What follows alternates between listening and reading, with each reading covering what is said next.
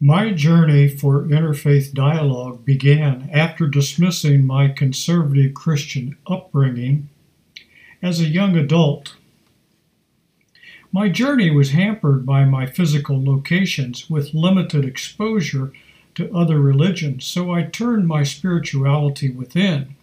Initially, I studied and practiced Eastern beliefs of Buddhism, yoga, transcendental meditation, and other areas.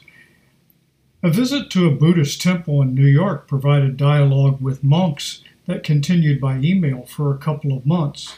In order to expand my experience with interfaith dialogue, it required traveling to other locations where that religion was practiced.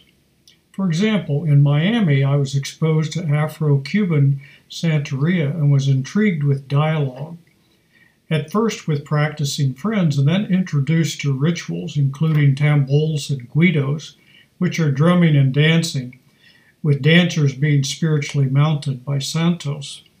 At first this scared me, but with more exposure, I learned of the West African traditions brought by slaves to Cuba and the spiritual beauty of this religion. I made a trip to North Carolina to study my Cherokee heritage and to dialogue with Native Americans in the Smoky Mountains. But it wasn't until I moved to Chicago that I was able to dialogue with members of Islam, Judaism, and the Baha'i. The diversity of Chicago provides many opportunities by visiting mosques, synagogues, and fireside chats with Baha'i members. Perhaps my greatest experience with interfaith dialogue was attending the Parliament of the World's Religions held in Toronto in 2018. This was my field assignment at CTS, and I worked 9 months in the Parliament's office in Chicago.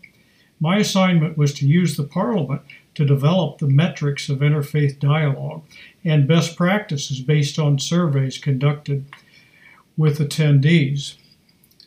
As an environmentalist, I had the opportunity to dialogue with interfaith groups, especially on trips to Springfield to lobby with legislation regarding climate crisis and the proposed green legislation. In terms of my religious identity is a hybrid of Christianity, Buddhism, Baha'i, pagan, and indigenous.